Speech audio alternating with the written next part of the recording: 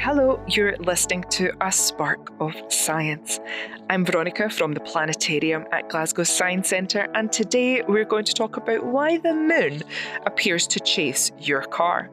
Have you ever noticed that as you move, the moon follows you?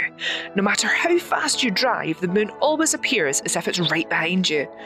Yes, the moon moves across the sky, orbiting around the planet Earth roughly every 28 days. But that only accounts for around 13 degrees of movement per night, which is about the same amount of sky that your clenched fist covers if you hold it out at arm's length.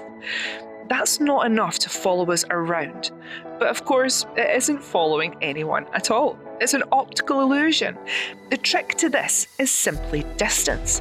Objects that are close to you, like the trees and houses lining the street, appear to move past fairly quickly.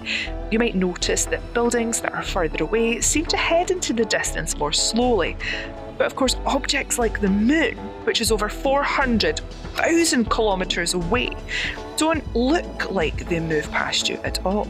They appear to keep pace with you, following you as you drive. Thanks for listening to A Spark of Science, brought to you by the Glasgow Science Centre. As an educational charity, we want to keep everyone inspired with science. You can explore a vast array of online content at our website, and you can find us on Twitter at GSC1.